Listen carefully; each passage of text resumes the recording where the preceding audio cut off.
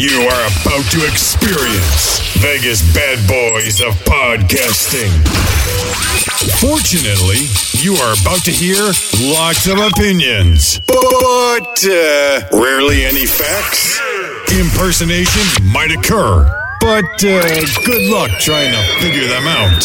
This program is not intended for kids or the easily offended. Listener discretion is advised. You have been warned. You press play. It's too late to stop.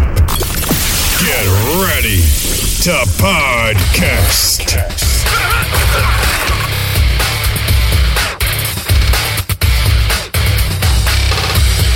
Welcome to another edition of Vegas Bad Boys of Podcasting.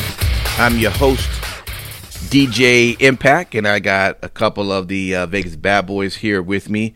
We got Sin City Steve back this time. You know, he was on this, I don't know, staycation or jobcation, whatever one you want to call it. And this time we're missing good old Simon Street. So it's that time of the year. We also got Matt Michaels here. It's good to see you too. A lot's going on. Major pay-per-view is happening. AEW Double or Nothing. We're going to get into that in a little bit later. I think the best thing to always do is to kick off with the best wrestling promotion out there, and that is Impact Wrestling. I mean, come on, guys. Let's just keep it real. I got it. You say what? Who's their champ? Whatever, dude. Give me the champ for who? Don't get anyone but the world title. No, who's the Impact champion? Yeah. Do they have tag champs anymore, or did those go to another? So they do have. Let me actually. You know what? Let's actually start there. Wait. Hey, Steve, you know what's going on with New Japan. Okay. So don't be saying that FinJuice is over with the tag titles over there. Definitely not. Well, listen, the so FinJuice are no longer the Impact Tag Team title holders because that is now owned by Rhino and Joe Doering from Violent by Design. And I got to tell you, it's interesting to choose them too. I will say that they are a powerhouse in the ring. Now, you know, I don't think their names necessarily is going to bring excitement, but in the ring, it's promising to see what they're able to do. So I will say the good thing about having them as champions is now you're at least going to have your tag team, your champions on regularly, and you get to see them. With FinJuice, they were great title holders. The only problem is after they finish their match, they'll cut a promo that went something like this. Hey, and by the way, we'll give you a title shot when we come back 4 weeks from now from going to Japan. Huh? Don't worry about it, DJ. They'll be back before 4 weeks. Finley walked out. Finley walked out on New Japan, DJ. Did he? Yep. So did Ospreay, and so did Jay White. Wait. I don't know about the Ospreay and the... Yep. Breaking news, boys. Wow. Okay. Everybody just leaving, huh? Everyone's all of a sudden just out. What do you think of all that? That's out of your curiosity. I mean, what's your take? I don't care. You don't care? All right. That's fair. Well, nevertheless, so Violent by Design, it seems like they're definitely going to build within that group. Also, though, speaking of New Japan, who did make their appearance onto Impact, I think I can get this name right, Satoshi Kojima. Pretty close, Sin City? You did. Okay. I'm impressed. All right. So he made entrance onto the show, and he came out, and this was actually at the time where Rhino and Joe Doering, the whole Violent by Design team, was in the ring. He came out, stepped up to Joe Doering, and said 3 words that I'm assuming he's been practicing for the past 2 to 3 weeks. Against all odds. And of course, that is the next Impact's Impact Plus, I believe, sort of pay-per-view. So I guess there's going to be a match between him and Joe Doering, which after kind of doing a little bit of information on there, first off, I guess Kojima is a 2-time IWGP Heavyweight Champion. So I guess that's saying something right now with that. And apparently, I also read that Kojima and Doering, they said they shared the ring several times. Hold on, I lost my pay. Here it is. Several times as part of opposing tag teams, but they only have one singles match on record, and that Kojima successfully defended the AJPW Triple Crown Heavyweight Championship against Doering on January 11th, 2010. So that's their relationship right there. So anyway, you'll get a chance to see that match at Against All Odds, which will be coming up in a few weeks. But that happened on the show as well with that. And, of course, the major thing is everything is still leading up to the number one contenders match, which is number one contender is already Moose. He's the one that's going to be going up against Kenny Omega. But they're running this storyline right now with Sami Callihan where apparently Omega and Don Callis are apparently they're really kind of scared of Sami Callihan. They're really afraid of him, which is why they wanted Moose, because Moose is predictable. Okay, his move of doing the spear, that's something you could prepare for, or Rich Swan's frog splash, that's something you could prepare for. But with Sami Callihan, you don't know how to prepare for a match like that, because he comes in all different types of ways. Hey, which you shaking your head, Sin City, you agree, right? Dude, Sami Callihan is extremely unpredictable, and he's always been that way. Right. No matter the organization that he's been with, whether he's been on the Indies, even in NXT for the cup of coffee that he had with them. I mean, Sami Callihan is extremely unpredictable, and he's an amazing character worker. Yeah. And anything that he tends to be involved with, he puts absolutely everything that he has behind it. Yeah. And he is one of those people that I enjoy watching from Impact for sure. No doubt. So that's what they're running right now, and so they're having this sort of a beef between Sami and Moose. Moose is already number one, but Sammy's trying to prove to Moose that, look, dude, you don't need to be in that position because you will lose. You will lose just because you're predictable. So I don't know where they're going to go with this. I'm sure they're just buying time until the actual pay-per-view happened between Moose and Kenny Omega. But it is a pretty interesting storyline that they're running right now with that. So other than that, that's really all that was on Impact. There were some other matches and things, but overall, that's kind of where this week's went. So I don't know. We'll see. Let's jump over into, I guess, what everybody really want to talk about. NXT. Why don't we go there, man? Let's see what's your take, Matt Michaels, from this past Wednesday. Oh no, they're not Wednesday, right? Are they Wednesday? Yeah, okay. Tuesday. Got it. Tuesday. That just shows you, man. I've been working so much, man. I get confused on all these damn days, man. Every day bleeds together, brother. Every day bleeds together. It does. It's hard, man. Thank God DirecTV keeps it all up for me, because I don't know, All right, brother. Kick it off. What's going down? We'll keep it short and sweet. We got Frankie Monet's first appearance in the ring.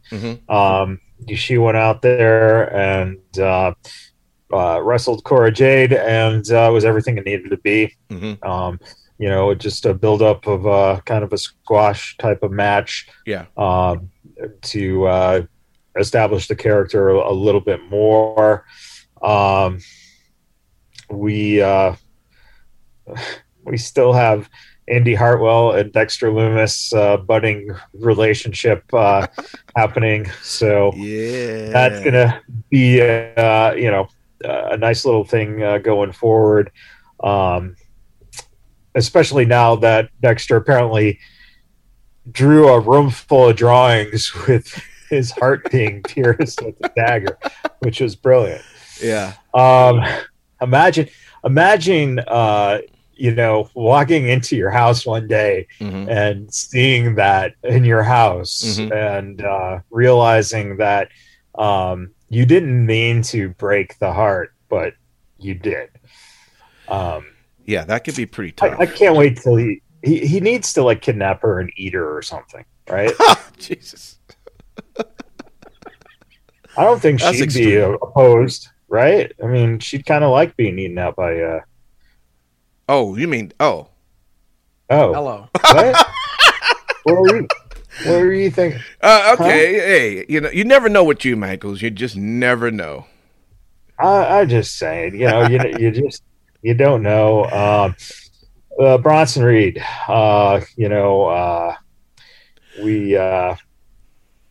we get to see that Santos Escobar is stepping up to Bronson Reed. So I think that you're going to see the belt probably on Bronson for a while, I would assume. I would hope so. I really like Bronson. Yeah, for a little bit. Yeah. I really am a big fan of him. They've developed him just well, just from how he started to where he's at now. What a great build on him and his character. And I'm just, I'm one of the ones that's, I could definitely see him being, I could see him being a WWE champion at some point. So I hope they continue. I know it's kind of not too quick. You want to go there, but just the potential. I kind of see it can happen further down, but I see it there. So how's Keith Lee doing on the main roster right now? I know. Right? I know. Right? That's true. Unfortunate. That's is that Keith Lee's fault? Or is that the people behind the scenes No, we don't know for sure, but it's hinted that it's medical issues. But because there was something that came out this week, some kind of, I believe it was a tweet that he basically said that when the time's right, he'll explain everything. Oh, boy. Okay. So all right. something's going on. Yeah. Damn. Okay. Maybe he might do it on an episode of Dynamite. He could. When he's coming out with Kip Saban as his best friend, and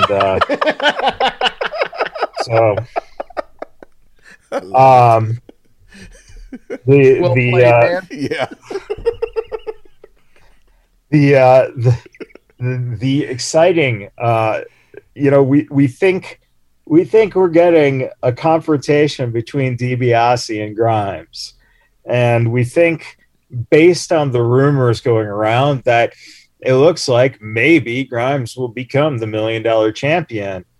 And then, of course, the curveball is thrown, and Eli Knight looks like LA Knight, looks like he's going to be possibly the protege of the $1 Million Man now. Wow. Which is a smart move. Yeah.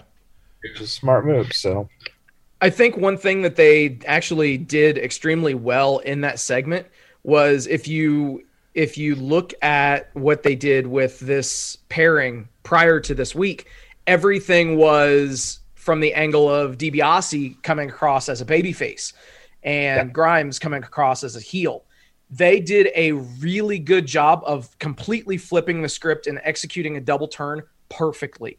You have Grimes now as a babyface, and you have DiBiase as a heel. It extremely well done. I love to give WWE and NXT shit when they do things wrong, but I have to point out when they do things extremely well. This was done extremely well. Yeah.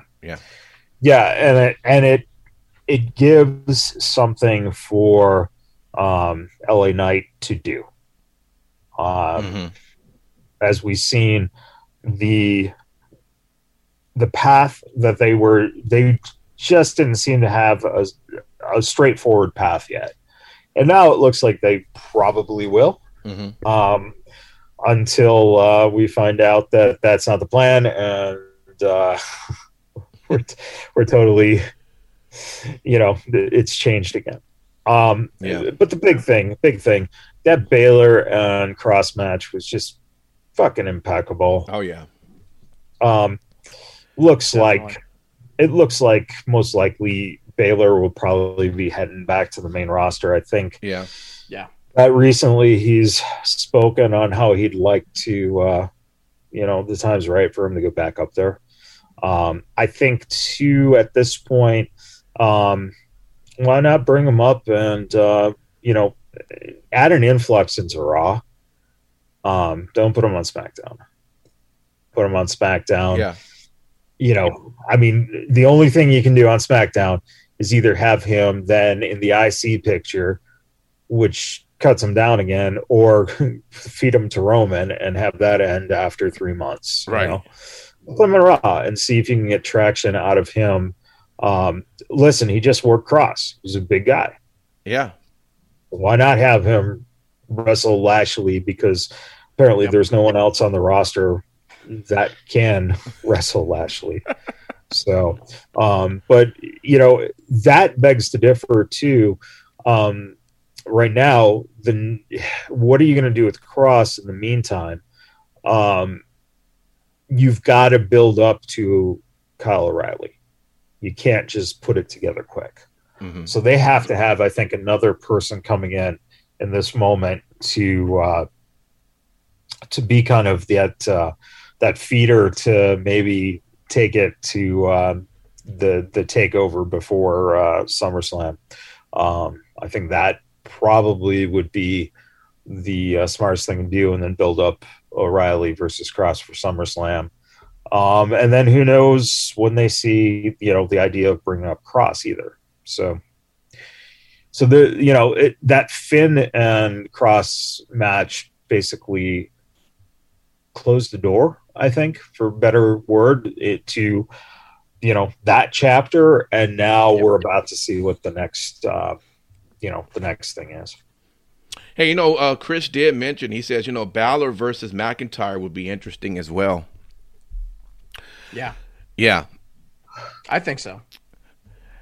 Yeah, but, they both are, Scottish guys who dress up in face paint, right? Oh, I'm sorry. Drew's Irish and Finn's Scottish, right?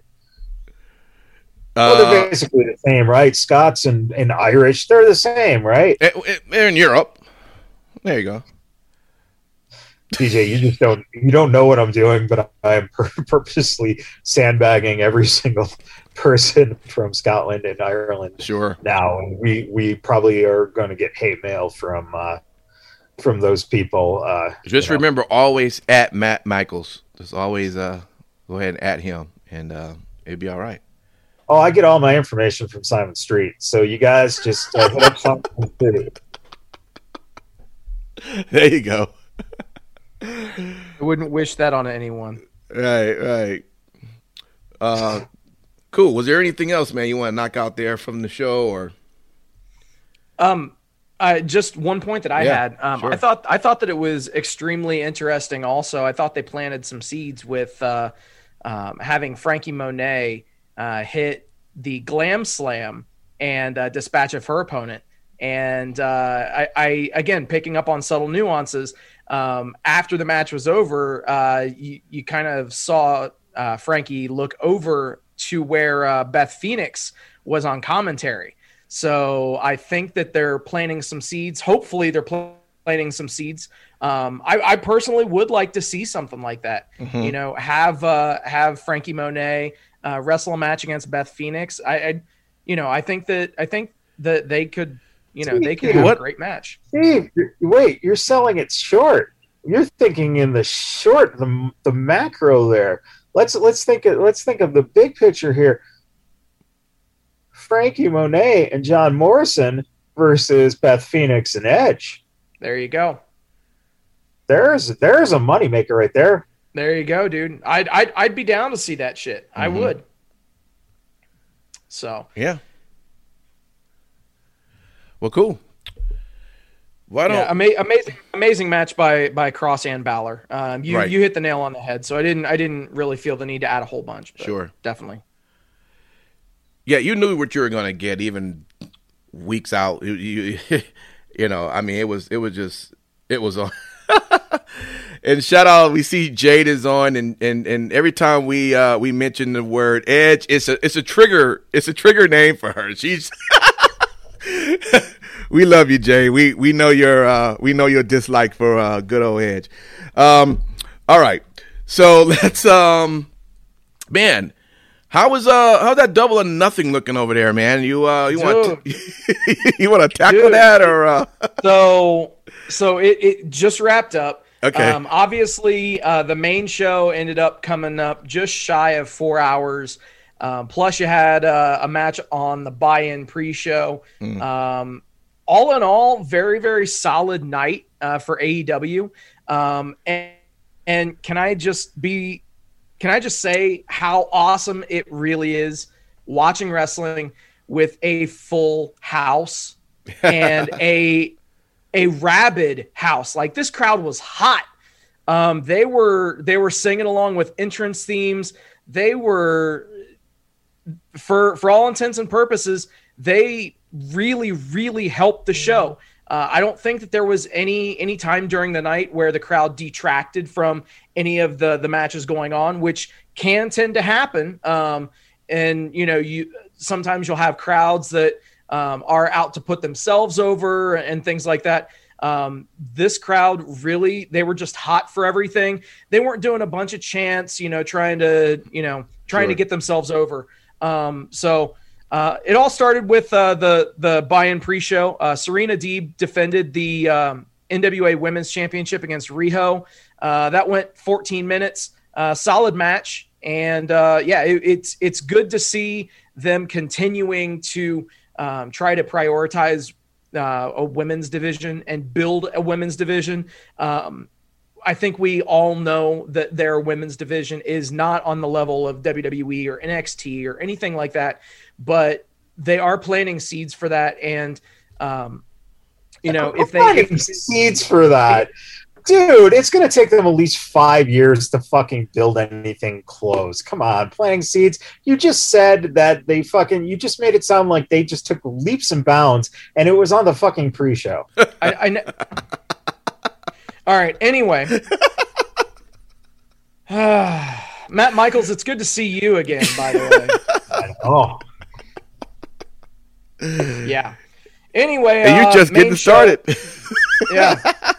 Main show got started with Brian Cage versus Adam Page. Mm-hmm. To my chagrin, there was not, Ethan Page, and this match wasn't fought inside of a steel cage, but it was a pretty solid match. The thing that really stood out to me with this was just how much of an amazing reaction Hangman Page got when he stepped out onto the stage at the start. And this guy, whatever kind of booking stuff that they're going through with him, they've definitely been spinning their wheels with this guy. Just put the rocket on his back. Like, obviously you're carrying out your storyline with Omega. I get it. But this guy should be performing at a very high position on the card on a regular basis. And it was a solid match. 12 minutes, Hangman Page gets the win after a buckshot lariat. After the match, more dissension between Team Taz as Brian Cage shoved Hook, and he tried to mix it up with Ricky Starks. Obviously, Ricky Starks has the best up neck, so he can't do a whole lot. And it was interesting. So obviously that has completely fractured at this point. Brian Cage looking to branch out from Team Taz in the next coming weeks. Until next week when he joins Team Taz again in the middle of the ring. Oh yeah. Well, dude, if I sat here and broke down every single time that there were, booking inaccuracies and things that change from time to time with the other brand, the other company that's out there, then it would be over an hour and a half of me just talking about that shit.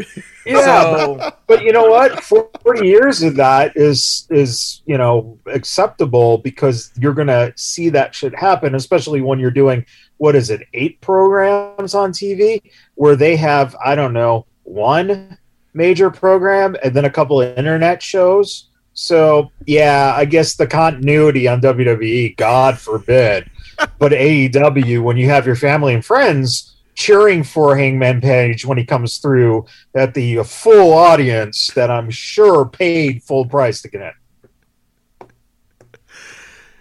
in. Chris said it best. Am I the only one that expects Steve to drill Michaels from behind with the steel chair during Steve's weekly AEW segment, #heel turn? I agree with that. I think it's about to happen. Let's get ready for it. Turn me face.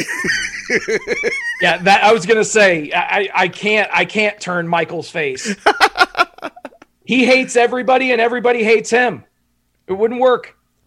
Yeah. All right, man. Good going. Young Bucks versus Moxley and Kingston.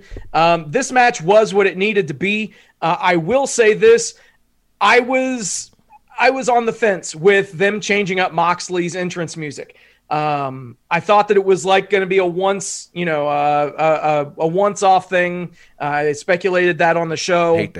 That just when he was, only defending the New Japan championships or whatever, that he would enter Onita's type music, to an updated version of Onita's music, I should say.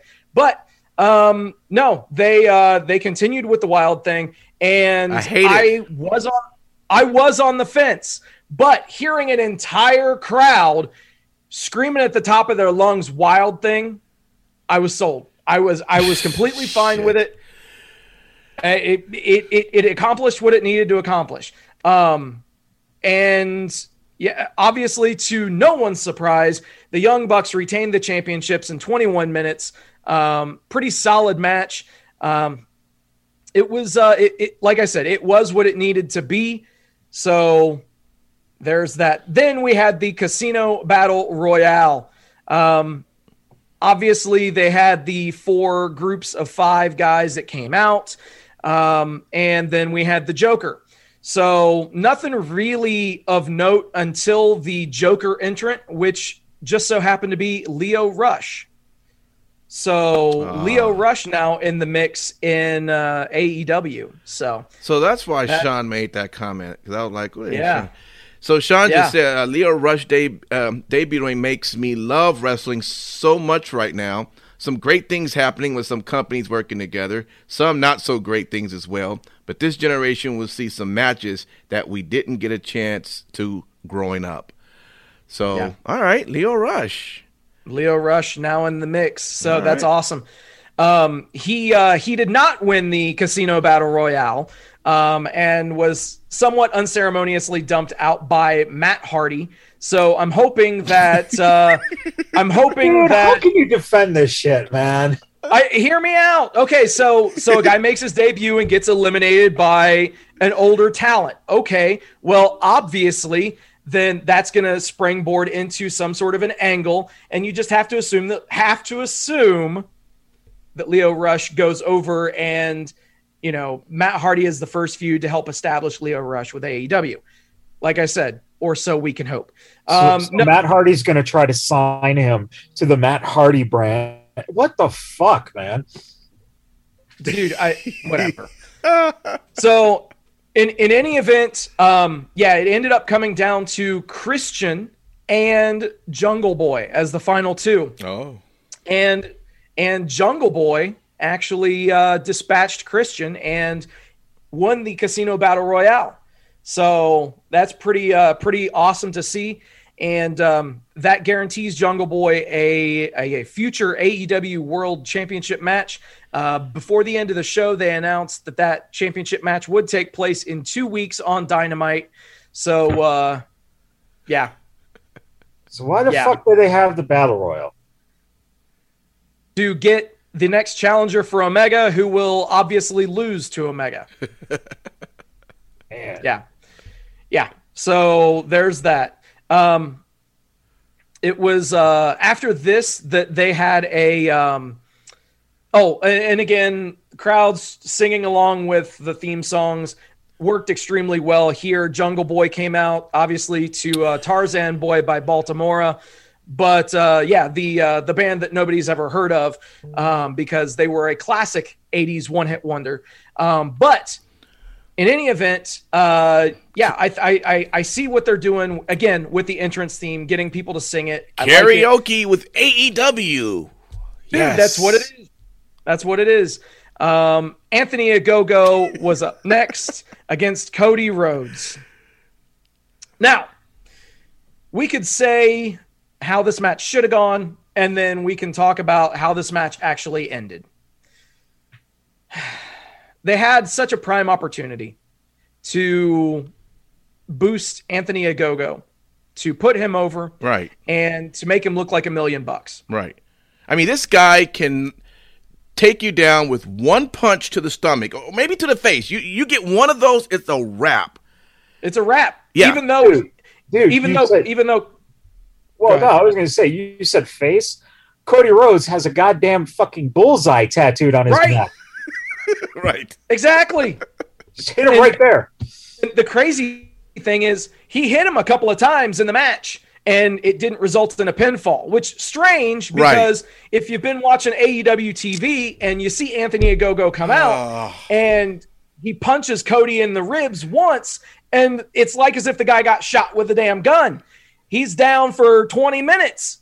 That's why you got to be careful when you do stuff like that, because if you're going to build somebody up to a point where you're making it, you can't then have the match against somebody of importance, and now because they take that hit, somehow it doesn't affect them.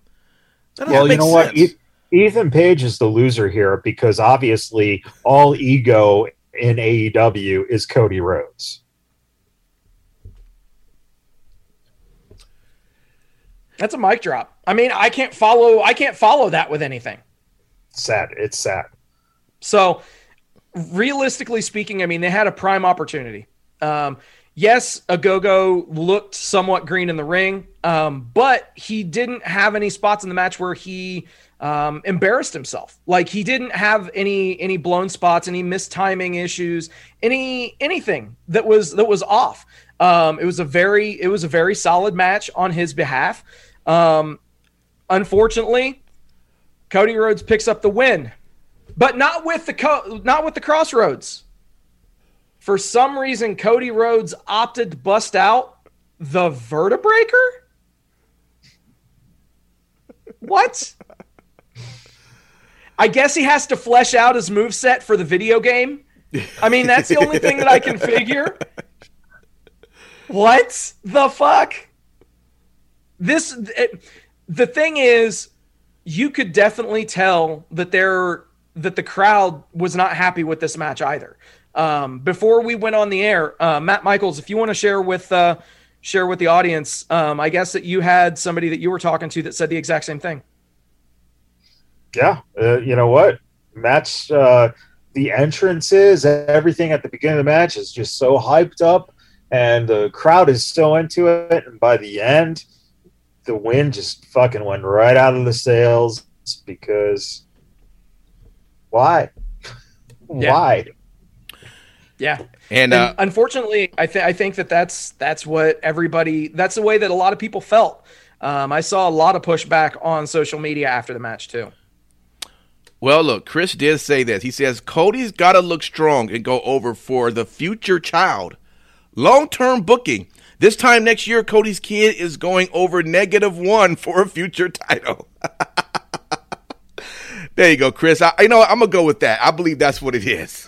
Bro, that's not out of the realm of possibility. Right. Seriously. Great call on that. Yeah. I will say this. Something else that kind of added to it was immediately before this match, of course, they were marketing this match for whatever reason as the U.S. versus the U.K.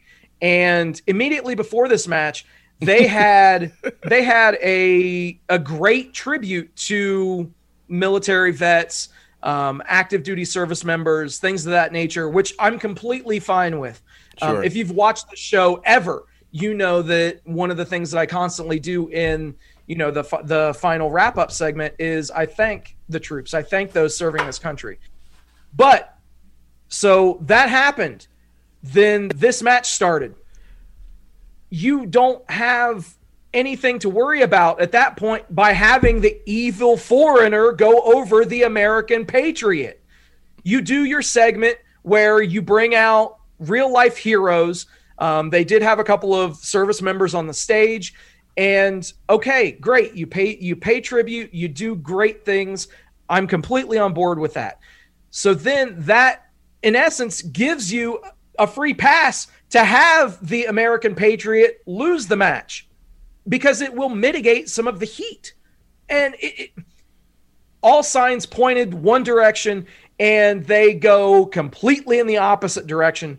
I don't know where they're going with this, but it's really getting to be frustrating. That baby's coming straight out of Brandy's crotch, and Cody's just going to pin the kid right away to show him who's actually boss. Got to start the kid. Got to start the kid. Or with we the right could go with, yeah. Or we could go with what Sean said. Sean says Cody needs to bring in Disco Inferno for his kid to beat him at a younger age than Hardy's kid did. So That's hey, so true. Hey, let's get it going. They got the working relationship with Impact Wrestling, so Sean, if that fucking happens, it's your fault.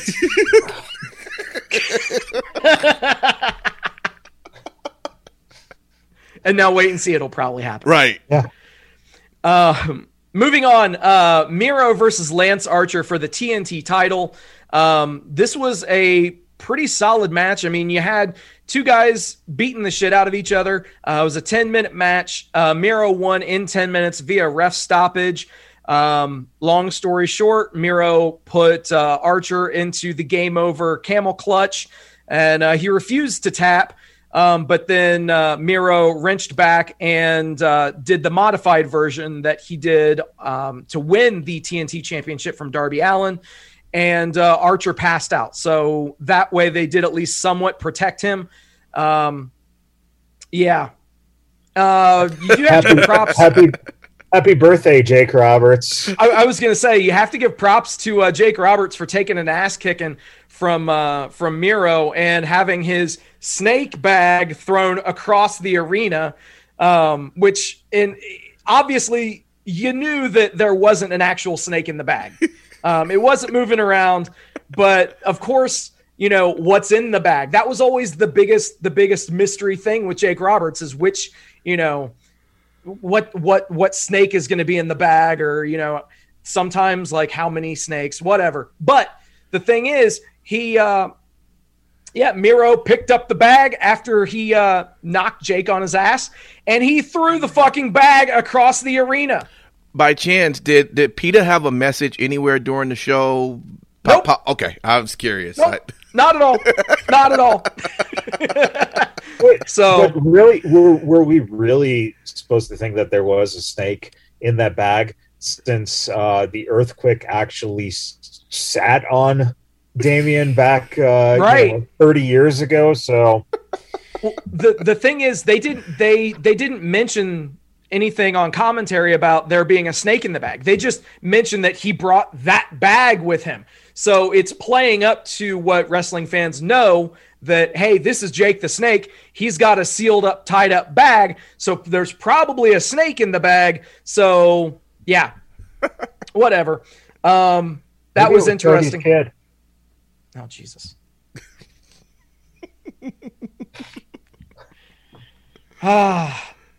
Next was Dr. Britt Baker, DMD, versus Hikaru Shida for the AEW Women's Championship. 17-minute match. Both women gave it everything that they had. Very, very, very solid match. And we have a new AEW Women's Champion as Dr. Britt Baker, DMD, made Shida tap out to the lockjaw. And yeah, I mean, it was barring a couple of things that were, how should we say, things that people may have to look the other way for. Mispositioning on behalf of the ref, Paul Turner. He point blank saw Rebel hit Dr. Britt Baker with the crutch. Obviously, she was attempting to hit Sheeta. So, you know, of course, with that being said, if Turner was calling it as he saw it, then technically he should have disqualified Sheeta, match over. So you botched the entire finish by changing that. So in the event, in the end, I should say, Baker used the new AEW Women's Championship belt, the bigger version, obviously, and hit Sheeta over the head with it, gave her a curb stomp on the top of it, threw it out of the ring, ended up locking on the lockjaw, and Sheeta tapped out. So, yes, there were a couple of things there, but all in all, it was a fun match more than anything. From there, we had the Sting and Darby Allin versus Scorpio Sky and Ethan Page match. These guys were put into a really... Was this the bathroom break match? Or this was the bathroom break match. Figured. So they were put in a really compromising and unfortunate position, in my opinion. At this point, isn't every match Sting is in a bathroom break match for him? So here's the thing is, if you go back and you watch this match, Michaels, dare I say, you may even be impressed with how Sting did look in the ring. Okay. Obviously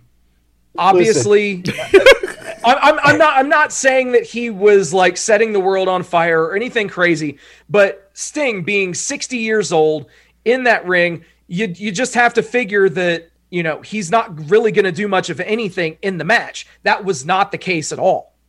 And you know, after watching Dynamite and realizing that Scorpio Sky couldn't tell that was Sting under a Sting match.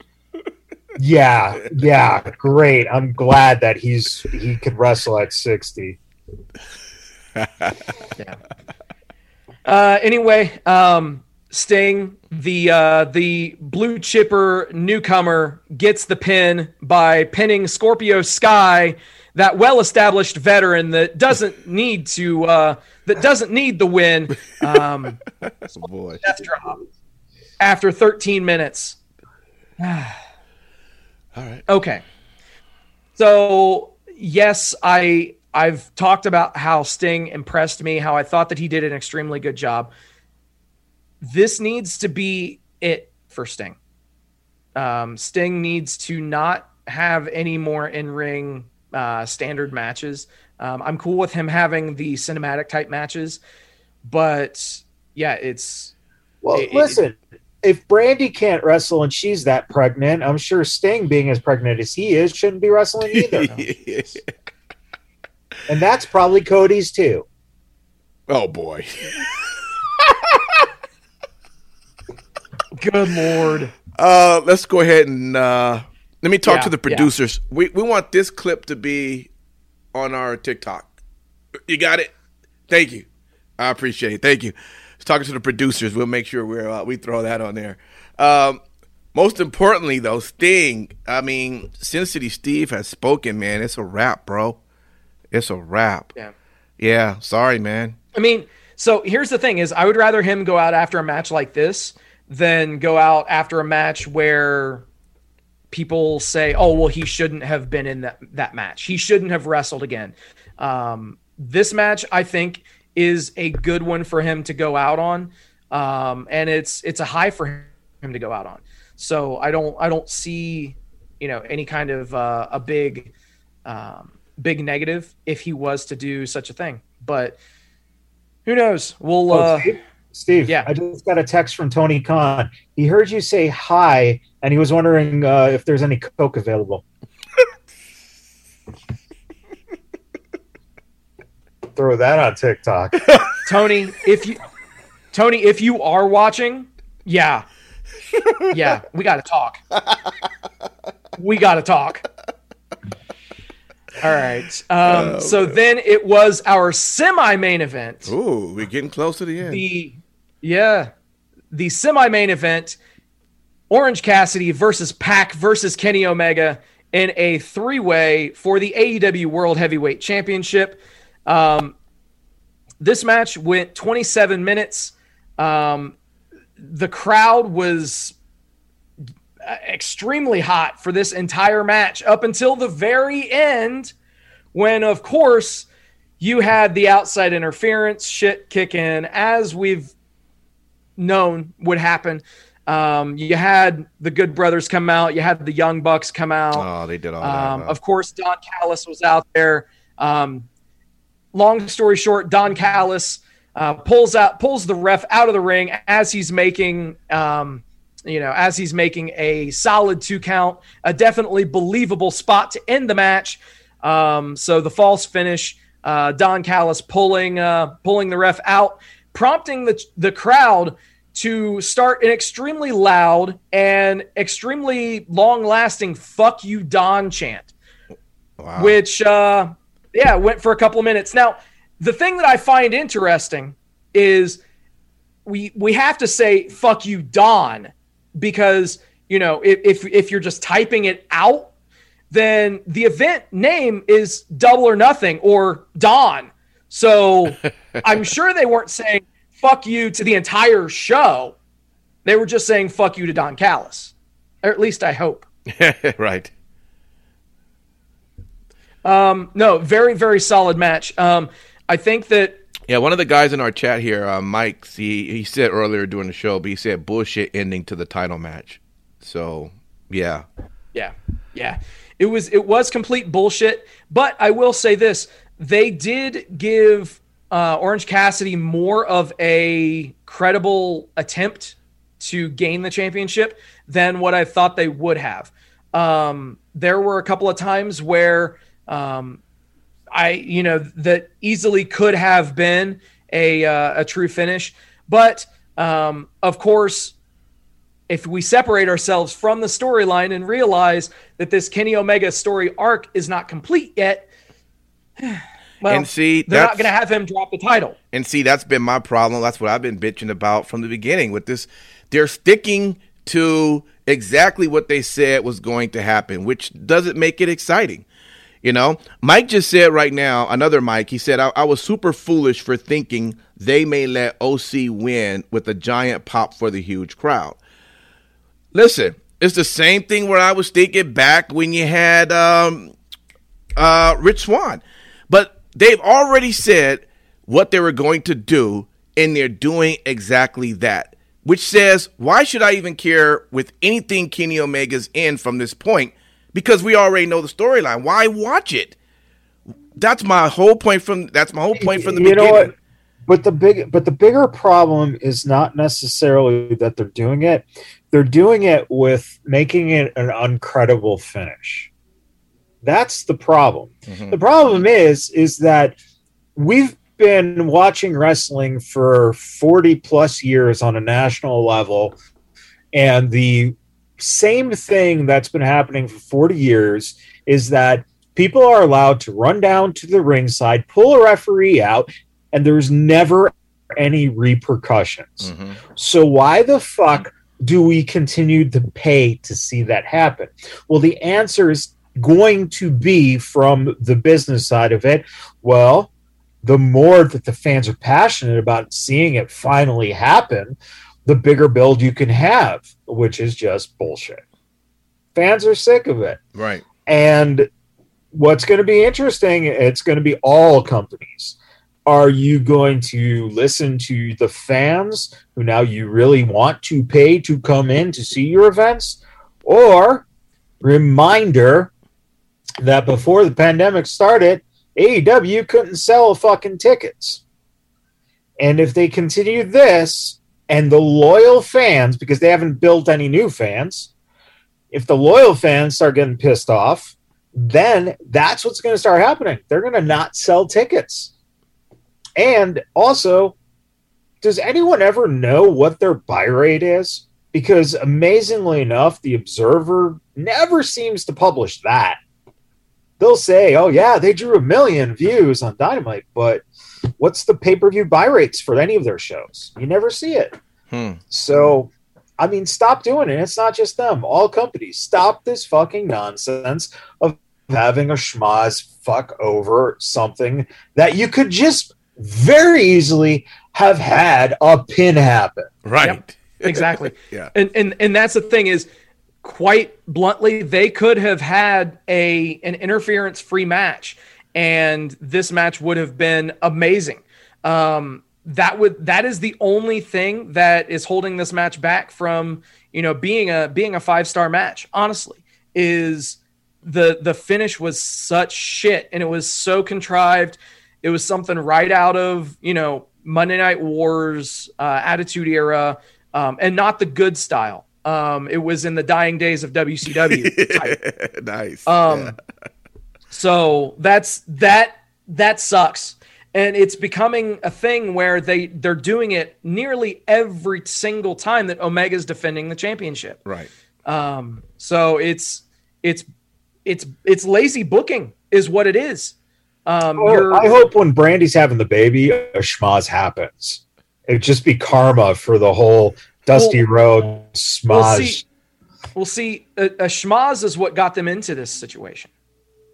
Oh, never mind. Anyway.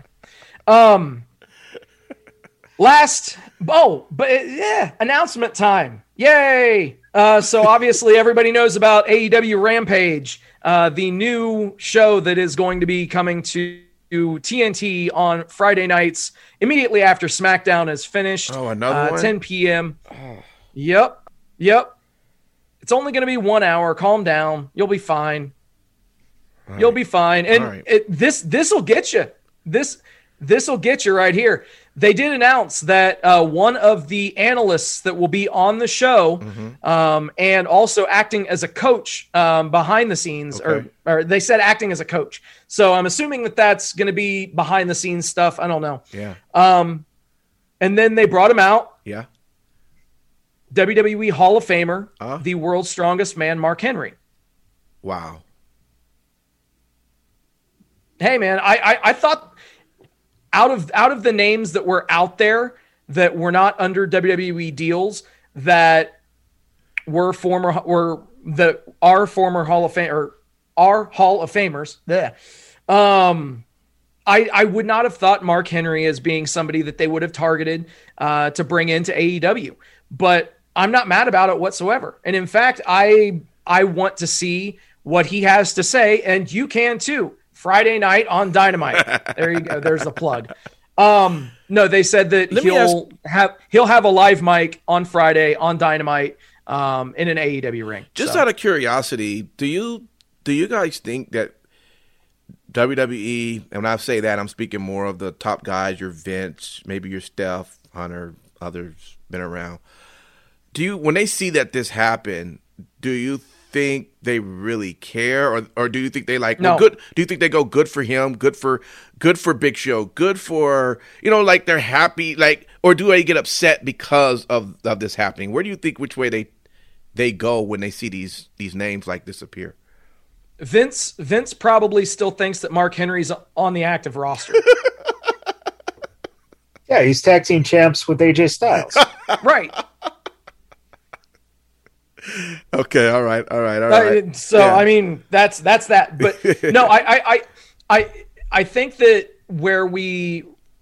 there's definitely a distinction and a generation gap, because you have people like on the Vince side of things that realistically he's a businessman, and I think that he probably feels that they got all of the all of the blood from that stone. And, whatever happens. So supposedly, whenever Big Show went to AEW initially, and, when Paul White started doing the commentary thing, supposedly Vince was cool with it and actually called and wished him well. Okay. All right. So that's always been Vince's, he has always told people from the beginning, if they're going to offer you this, take it. Yeah. Because the truth of the matter is if Mark Henry's around, what is he fucking doing for them? Nothing. Mm-hmm. Right. And you want him as your, he's not going to be a commentator for them. And AEW has signed Taz, Big Show, Mark Henry. And all those guys do are talk. And that's it. Yeah. Who cares? Keep spending the money, TK, though. Keep spending the money. Right. Yeah. Do it. Yeah. So ultimately, I mean, that's what I think. And then obviously you'll have the generation under, so like, Steph and Trips and the people that are mainly filling out the things in NXT. I think that, they legitimately view it as a business, and it is what it is. Yeah. I don't think, Steve, more importantly though, I think we got to get away from thinking about the business of things, because it's not going to be them making the decisions for that aspect. It's going to be the new three-headed monster, the business operations staff, that's going to be making those decisions, because those guys are not active talent. No, who's actually going to make those decisions? It's going to be a fucking mouse, a cartoon mouse. That's who's going to make the decisions. Well, but that's what I'm saying. They're already, by putting in place what they're putting in place with Nick Khan and the other two guys. You're already setting that up. The only thing that the McMahon, family is going to have anything to do is with storylines and booking, and that's that. And cashing paychecks. Yeah.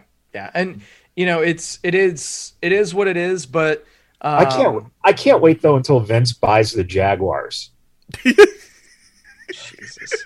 No, what Vince will do is he'll buy a rival football team. He'll buy a different football team in the AFC South. Yes. Yes, that's exactly what he'll do. He'll buy another team.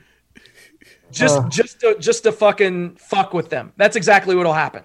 And speaking of the Jaguars, our main event tonight, the Inner Circle versus the Pinnacle in Stadium Stampede, and that occurred in TIAA Bank Field, the home of the Jags. And yes, there was an Urban Meyer cameo. He supposedly, evidently was hanging out. Again, as we had talked about before we went live. Urban Meyer hanging out at the Jaguar Stadium at nearly midnight on a Sunday night. Making game plans up for September's opening day. So now make no mistake, this ended up being a cinematic match. But you had almost 4 mini matches. So obviously you had the pairing of MJF and Jericho. They did a lot of the brawling in the Jaguars team offices and headquarters areas, administrative areas. Pretty cool that Jericho threw MJF through a couple of panes of glass, got some good color on his face. So of course that always makes for a good visual. You had Wardlow and Jake Hager brawling in storage facilities and in walk-in coolers and freezers and shit, which was cool. You had Santana and Ortiz and FTR get into a literal barroom brawl. They made a makeshift bar, turned it into a bit of a nightclub, and they went after each other in a stereotypical barroom brawl. But before they got down to business, they all shared a shot, toasted to each other, and then beat the shit out of each other, which was cool. You had obviously FTR and Tully Blanchard in there, but then the camera panned to the back of the club where the DJ was, and as the DJ came into focus, that DJ was none other than fucking Conan. So there's another cameo for the night. So you had DJ Conan evidently doing his thing. And he helped to neutralize Tully Blanchard. But yeah, lots of broken beer bottles. I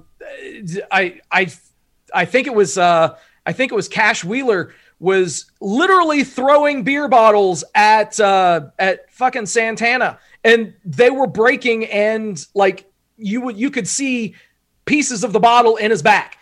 So yeah, it was pretty cool.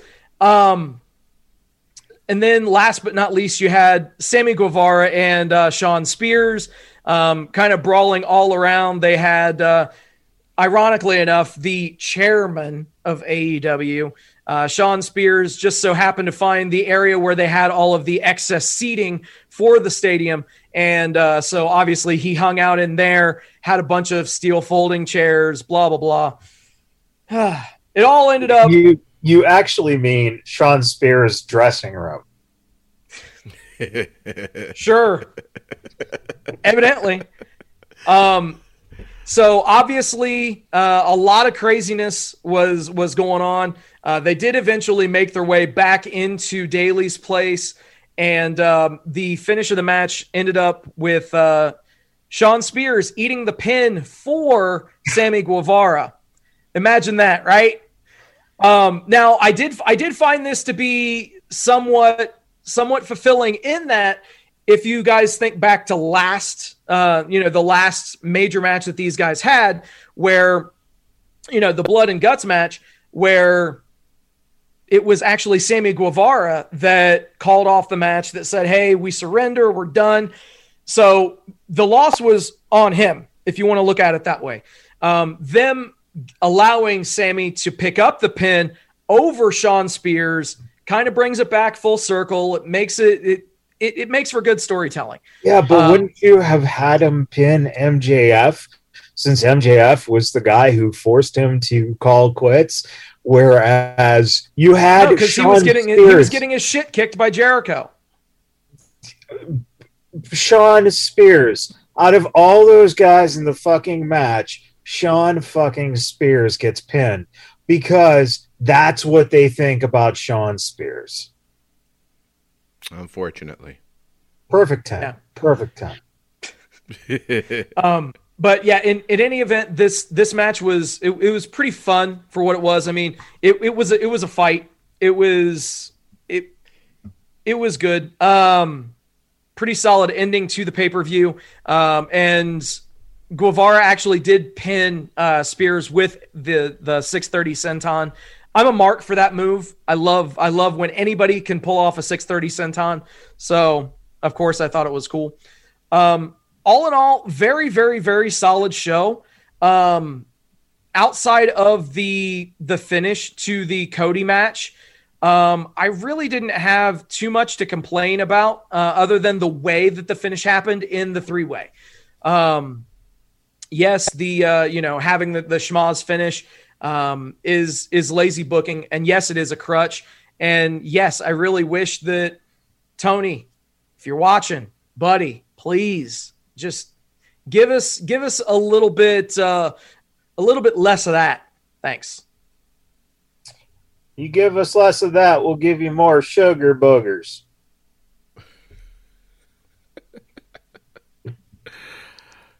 Well, thank you, Sin City Steve, for that. Evidently, Matt Michaels is the plug for that shit. I don't know. Please drink some water, man. Drink some water. That was a lot to take in there. So let's jump over to some really good fun stuff, right? WWE Raw. How about that? Let's talk about that. Matt Michaels, what do you think? So the big thing that we're seeing is the Kofi and Drew, who's going to face Lashley, number one contenders match that, of course, Lashley fucking interferes in. Speaking of smazes and, just complete bullshit again. At least this was on Raw, where it wasn't the pay-per-view. But, the fact of the matter is that we have to see this match again next week now because of this. So, it is what it is. My guess is Lashley faces either Drew McIntyre or Kofi Kingston at the pay-per-view. Just, stop with this bullshit. Then, the other thing that was kind of the big setup was Charlotte Flair beating Asuka. Very interesting. CBS and their kind of retelling of what went on the review of Raw made this point. Nearly 50 of Asuka's 100 most recent matches were either against or teaming with Charlotte Flair. So if you guys just haven't got enough of Charlotte Flair and Asuka, don't worry. I'm sure that they'll probably in some way come across each other's paths very soon. Right. Which means we got Nikki Cross beating Rhea Ripley by 2 minutes in the clock running out because, yeah, why not? I mean, right. Sure. And most likely we'll see now Charlotte wrestle Nikki Cross in trying to beat her in less than the 2 minutes. Just set up Charlotte versus Rhea. Come on. Stop it. I'm thinking, with that whole Rhea match, so she looked shocked or upset that she didn't pin her in that 2 minutes. And I wish she would have, I guess that would have just been an ultimate heel move, but I thought she should have just not cared that she didn't pin her because she was beating on her, was stepping on her, just pounding on her. And I think that would have been, hey, it's not even about the pin, which is the fact that I'm just showing how dominant I am. I don't think she should have necessarily been shocked that she didn't pin her versus just showing she's dominant over. That's all I'm saying. It's hard to say because honestly, she could have been shocked that the time was, ran out that quick. That right. 2 minutes in reality is a short period of time. Charlotte's music hit and, it just kind of, I don't know. It was clunky. Sure. It was clunky, especially too, when you have Nikki, who's only been used recently since she came back on the, whatever the smaller programs are out of the 92 hours of wrestling they produce. So, yeah. So listen, Nikki Cross gets a win. I got a feeling that, she wrestles Charlotte here. And if she gets a win over Charlotte in the same manner, then maybe Nikki thinks she's bigger than she really is. And we see Nikki Cross maybe trying to get championship matches or something. I fucking don't know. Well, it's not like Nikki is a bad wrestler in any way. She can hold her own. It's just that, I guess in this mix, it looks a little odd, but she can definitely, run with the best of them. Nikki's not the problem. The problem is what are they doing with her? Right. No, I get that. That's the thing. Sure. That's all it is. So we'll see. Again, the frustration is if you're going to have Charlotte versus Rhea, just fucking set it up. Sheamus, and can we just get rid of Humberto? Can we just, or just if you're gonna use him as make him like Sammy Guevara, just rip off everything Sammy does right now and just give it to him. Why not? And that's about it. I mean, they're really. Oh, the one thing though. So apparently, Shayna Baszler got pissed at Reggie for fucking up their match, which is funny because I guess Lily went away. So no voodoo now. Shayna just has a guy outside the ring, just break him up already. Break him up. Yeah, I don't know. Steve, you got anything else on Raw?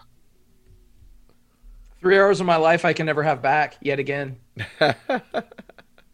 Oh, speaking of not having your life back again, please, Cedric Alexander, his voice is so fucking annoying. Oh my God. Don't ever have him cut a promo again. And Steve, I always say, well, trade these guys to AEW. I have a different thought here. Apollo and Cedric, we trade them to ROH for Angelina Love's silicones. It's a 2-on-2 swap. I think it would just be a better show. Wow. They get no love, man. They get no love. All right. Fine. Let's jump over then to SmackDown. Let's see who gets some love over there and see what's going on. What's your big take on that? Street Profits Usos. Yeah. That was great. Absolutely. I mean, you know, the hype up was good in terms of the first about 10 minutes roughly, and then about a 20 or so minute time frame of a match. Very good. You know, Dirty Dogs have been great. It's been nice to see them working. The only thing that why the fuck why did that have to be the main event? Why is Dominic able to withstand Bobby Roode and Dolph Ziggler? Why? And did Dominic, was he the one who took out Ray? It's the only thing that would make sense to me on why you fucking do that, is that Dominic's going to do all these kind of things that no one really sees that are jackass moves because he thinks he's, you know, better than Dad, but probably not. So don't hold your breath. Seth. Oh my God. Real quick, Matt. One thing that I just have to put out there. I'm just hoping and praying that you're completely spot on with what you just said there, because I don't know if anyone has thought about this, but WWE's next pay-per-view is on Father's Day. What if you have Dominic actually turn on his father and lay him out on Father's Day? Now, would that be awesome if that booking led to that? You would finally be like, you guys done something right over there on that organization. Good job. I would completely. Yeah. So we know you watch the show. So please, come on, Bruce. Right. Come on, Bruce. Come on, man. Seth blaming Cesaro, and then the fans for what Seth had to do to Cesaro was fucking great.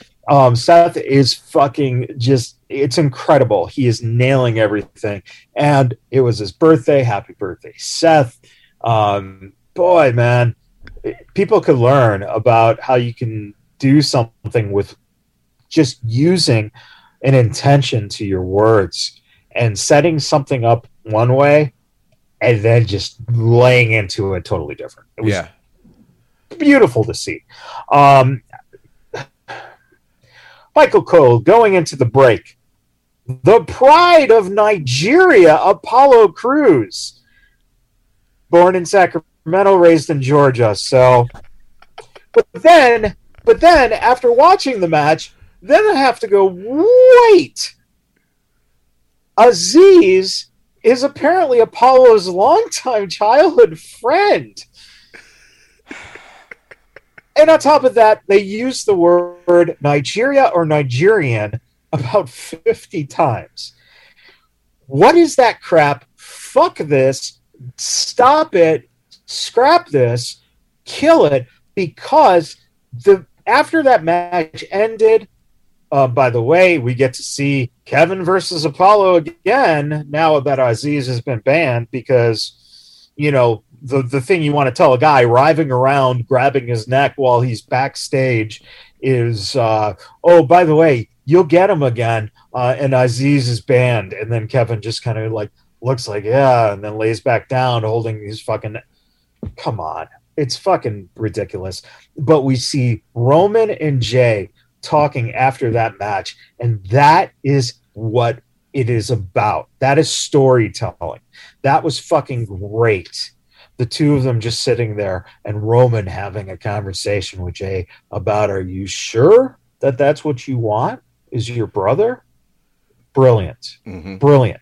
And guess what? They didn't have to say that he was Samoan once. Mm-hmm. So, just calling yourself and claiming heritage.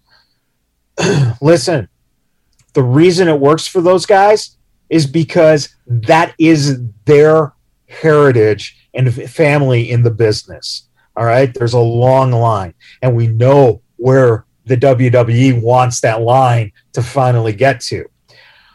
I don't know of another Nigerian table that we can have Apollo Crews go to have something come of this.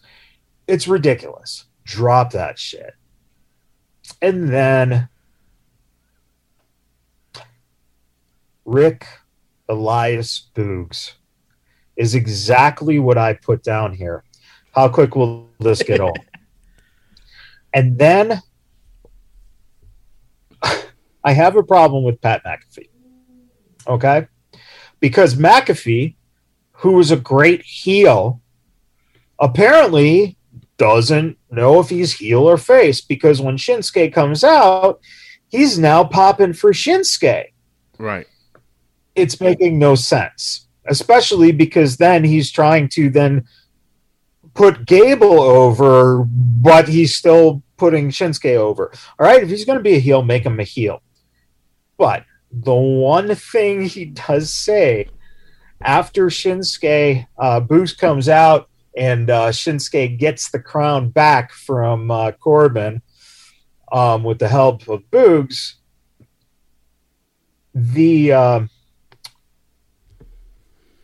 so Michael Cole says Corbin's livid. And Pat McAfee says, so is Elias, but that has nothing to do with the majesty and majesticness of what we're seeing right now. He fucking called out Boogs for stealing Elias's gimmick. That was so subtle and took a lot of balls or a lot of good fucking Bruce Pritchard fucking, on the mic backstage going, say Elias, say Elias, say Elias, call it out. So, I mean, that was worth it. Pat McAfee can be really fucking good.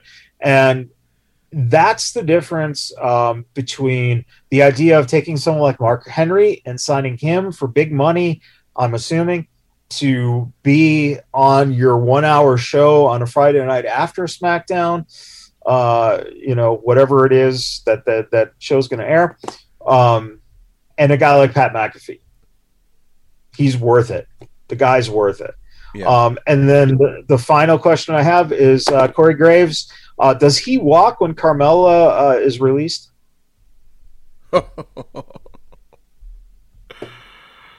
Good question. Good question. All right. Are you good, Sin City? You don't want to add nothing to any of that, or just want to make sure before we?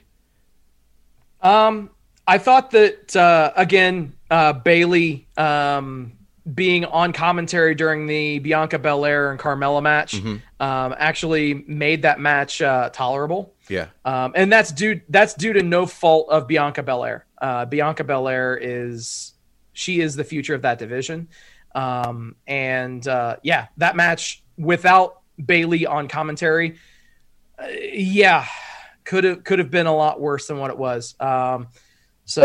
Steve, but you got to understand that Bianca Belair is so good and so effortless that in her spare time, she picks up trash and throws it out, especially New Jersey trash.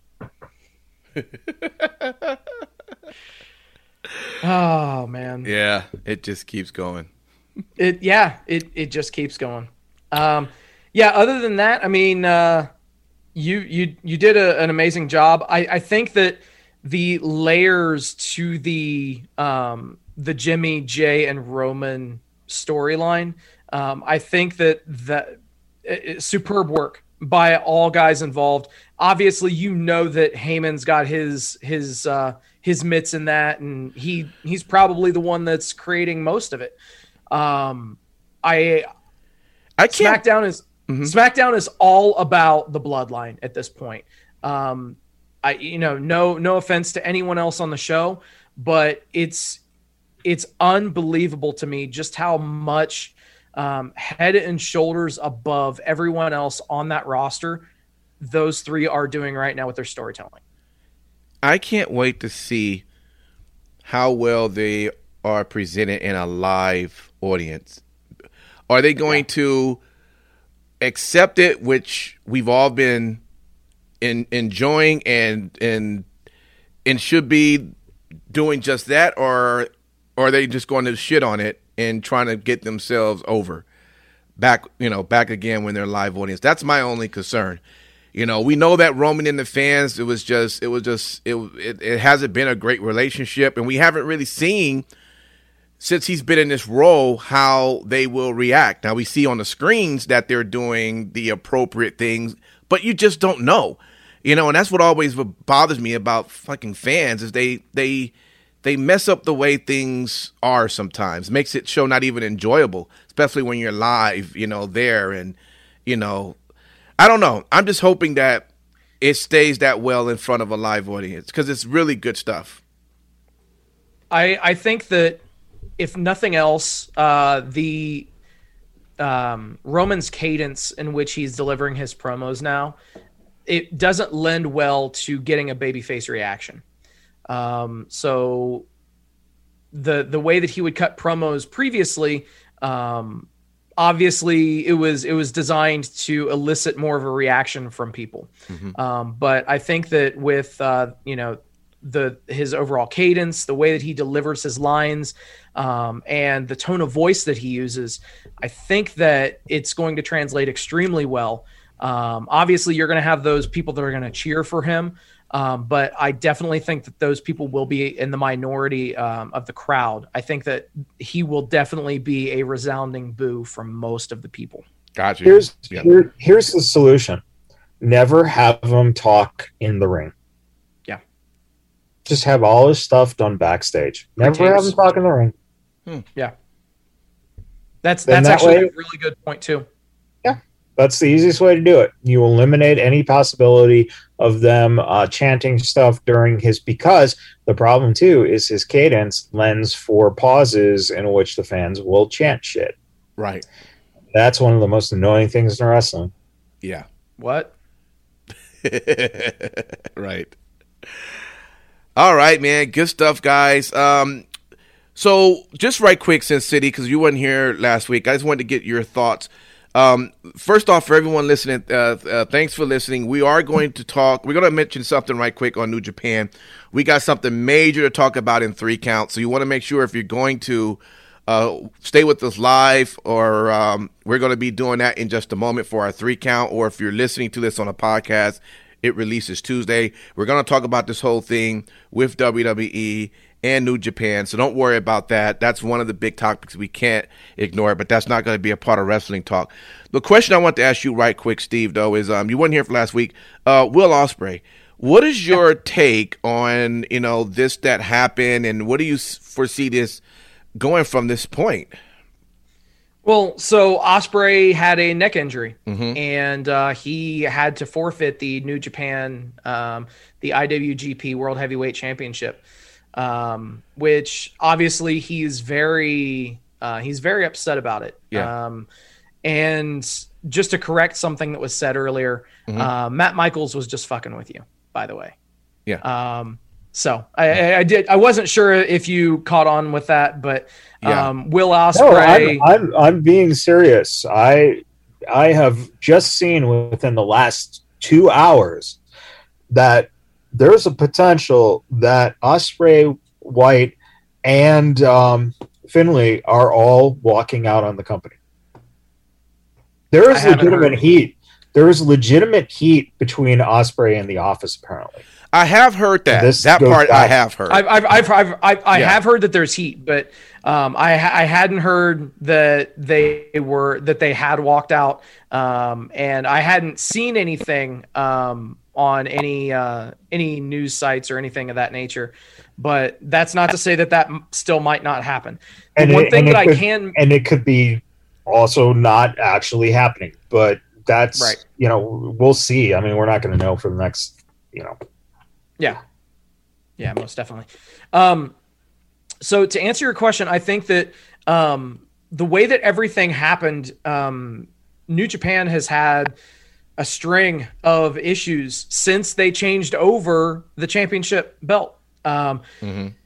If you'll remember, they put the title on Kota Ibushi, right from the beginning, and they consolidated the world champ or the IWGP Heavyweight Championship and the Intercontinental Championship, and consolidated those together and made the World Heavyweight Championship.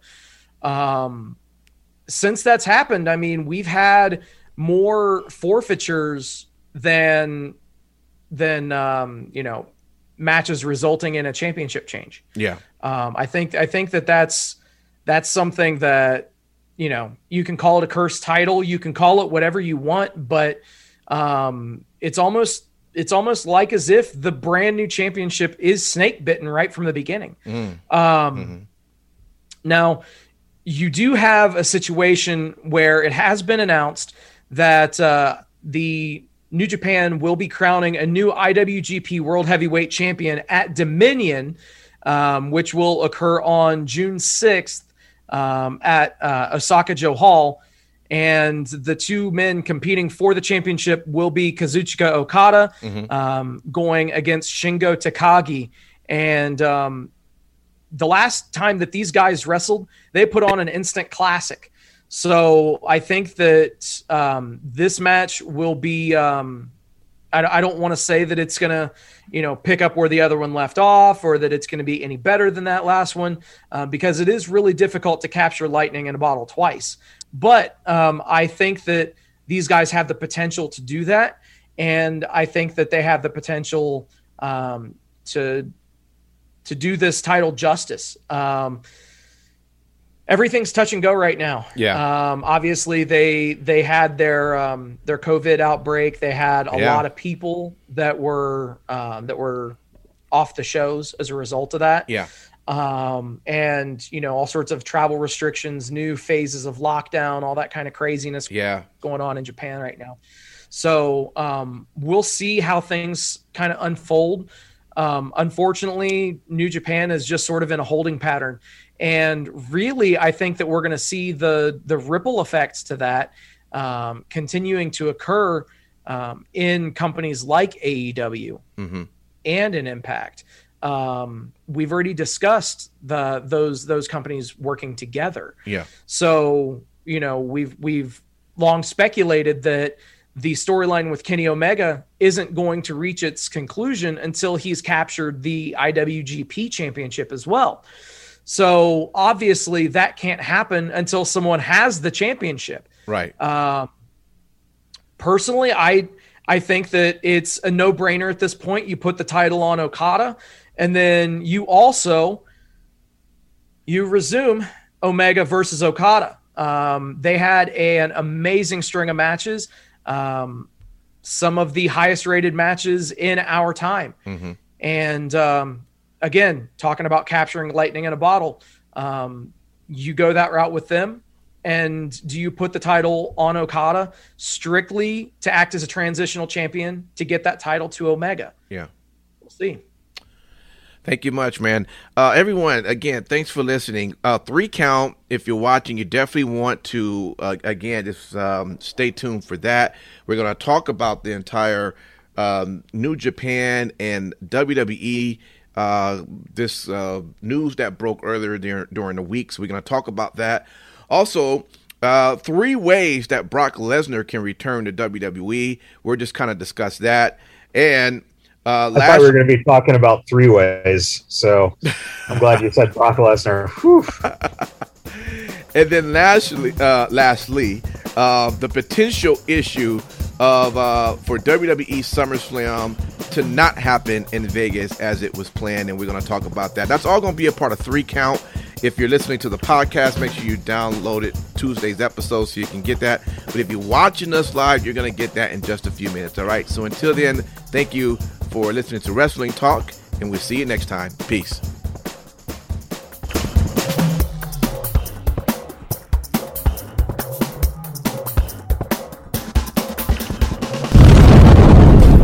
Biggest bad boys of podcasting.